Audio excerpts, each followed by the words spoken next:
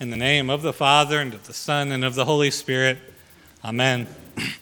Well, as you may have gathered, this Sunday in Easter is known as Good Shepherd Sunday. We always get a reading from John chapter 10. We get Psalm 23. We sing these wonderful hymns where we speak of Jesus as the Good Shepherd. However, in verses 1 through 10 of John chapter 10, shepherd is not actually the chief metaphor. It's not actually how Jesus refers to himself here. Instead, here, the chief metaphor Jesus uses is not "I am the shepherd," but "I am the gate." And probably "I am the gate" Sunday doesn't have a nice ring, so we don't call the fourth Sunday of Easter that. But nonetheless, Jesus is telling us that he here is the gate. And this metaphor is meant to encourage and comfort us. But as we read, the people who heard Jesus say, "I am the gate," did not understand what he was talking about. And so we need to do a little unpacking to understand this chapter. And we have to go back to John chapter 9. John chapter 10 is just a continuation of what had happened in 9. And so in John 9, which we read not too long ago in Lent, Jesus heals a blind man on the Sabbath. And having healed the blind man on the Sabbath, Pharisees began to accuse Jesus. The Pharisees, these are influential sect of believers in Jesus' day who embrace the scriptures and the traditions of the Jews.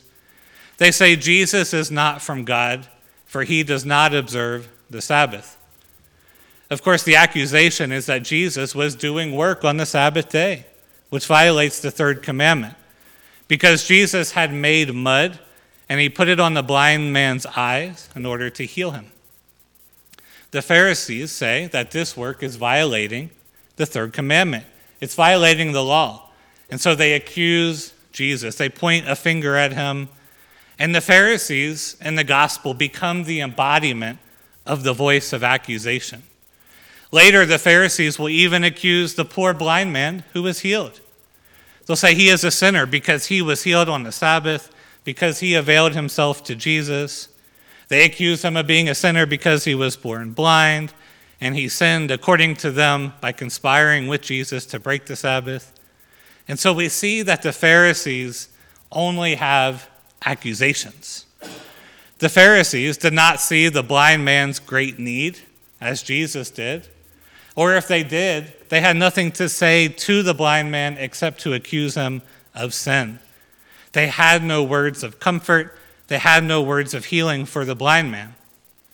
And so throughout the Gospels, it's clear the Pharisees are hypocrites because they're always ready to accuse without seeing the ways in which they also must be accused. But here, the Pharisees become helpful to us because they help us see an important truth. And that truth is that the law always accuses. God's demands to us will always register in our ears as accusation. In fact, the Lutheran confessions say the law always accuses. It always terrifies our conscience. That is to say, as we say every Sunday, that as sinners we are captive to sin and cannot free ourselves. The old sinner in us will look at the 10 Commandments and right away we know that we stand accused. We don't keep the commandments. Our hearts do not fear, love, and trust God above all else, nor do we love our neighbors as ourselves. And so our sin nature always stands accused by the law because we know that we cannot keep it. The commandments of God become a mirror for us in which we see how imperfect we are, how full of sin and evil we really are. And the problem becomes when we think that the law, that is what God's word demands of us, is the only word that God has for us. That's the thinking the Pharisees fall into. They only see God's work through the lens of the law, through his commandments. And therefore they use the law to accuse Jesus. They even use the law to accuse the poor blind man. And the Pharisees double down on the accusations of the law. And this becomes the problem that Jesus has with the Pharisees here in John chapter 10. The Pharisees go to a poor blind man and say that he is sinning because he was healed by Jesus. They even threw the poor man out of the synagogue They say, you can't worship with us any longer. You can't fellowship with us any longer. And so Jesus calls these Pharisees thieves, bandits. He'll call them wolves. And what Jesus is saying is that these false shepherds, these hirelings, these people who are supposed to be the righteous leaders of the Israelites, these are leaders with bad intentions who are ruling over God's people only with the threat of accusation. And so he says to them that such leaders kill and destroy. They have no words to heal. They don't have the gospel. And that's really simple. We know there are preachers out there who will only hold up the law and show you how sinful you are, how inadequate you are. And this happens in churches everywhere, of every denomination, all over the world. It happens in conservative churches and liberal churches. Conservatives will preach more on personal piety. Have you prayed enough? Did you read your Bible? Did you give enough to the church? What are you doing about the degradation of society and culture? And more liberal churches will preach the same law, but they'll preach it on social justice, or do you care enough about the poor? Are you advocating for the oppressed, and so on? But in both cases, in both kinds of churches, there's really only one message being preached, and that's the message of accusation. It's a reality that you cannot live up to the law that they're demanding of you. It's always going to accuse you. And this can even be very well-meaning. It's not always so sinister. Sometimes churches give messages that are inspirational. They come across as try harder, do better, feel a little better, smile more, be a little happier. We get sermon series and books that are, here are 10 strategies for a happy marriage, a better life.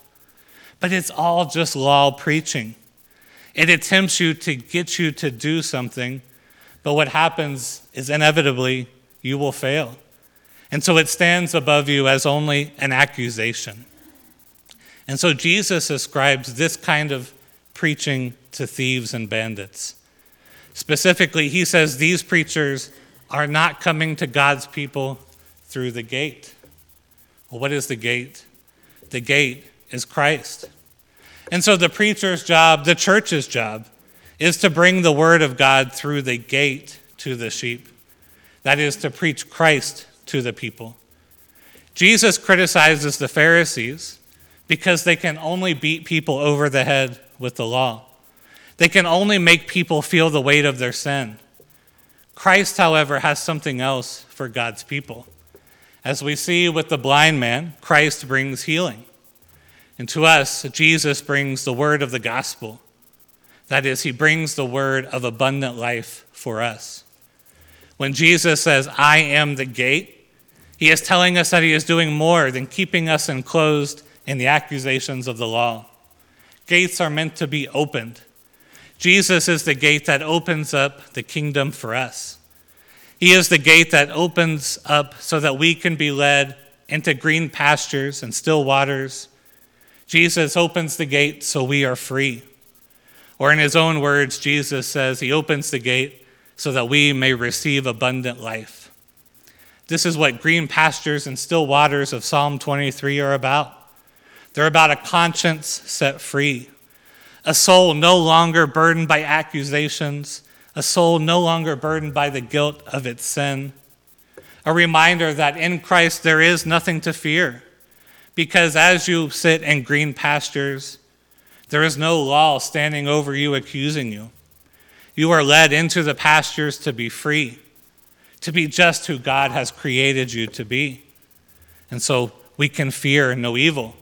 We can walk through the valley of the shadow of death because Christ, who is at the right hand of God, is with us and he comforts us. The law's accusations against us are technically correct. We are indeed sinners.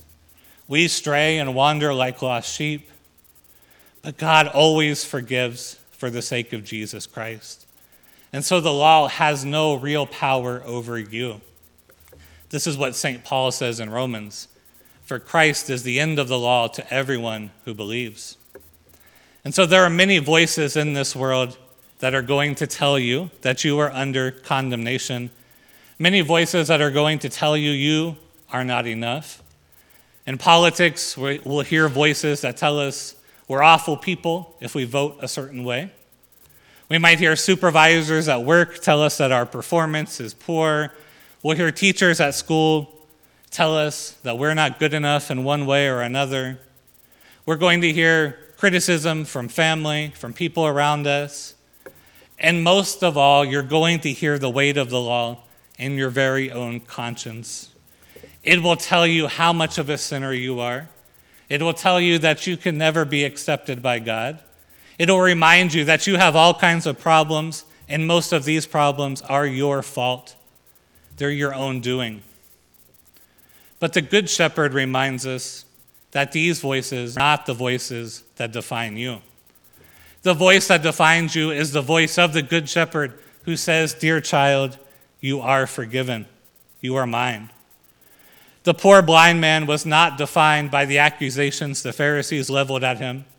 He was not defined by being thrown out of the synagogue. He was defined by the voice of Christ who said, "Be healed, be forgiven, be made whole." This is the voice that the sheep know. It's the gentle voice of the shepherd who gives life and freedom to the sheep. And this applies to you as well. There's always going to be an accusation out there for you. The law is always going to accuse you, but Christ has already forgiven you. He is your shepherd, and you need nothing else. He takes care of it all for you. Amen.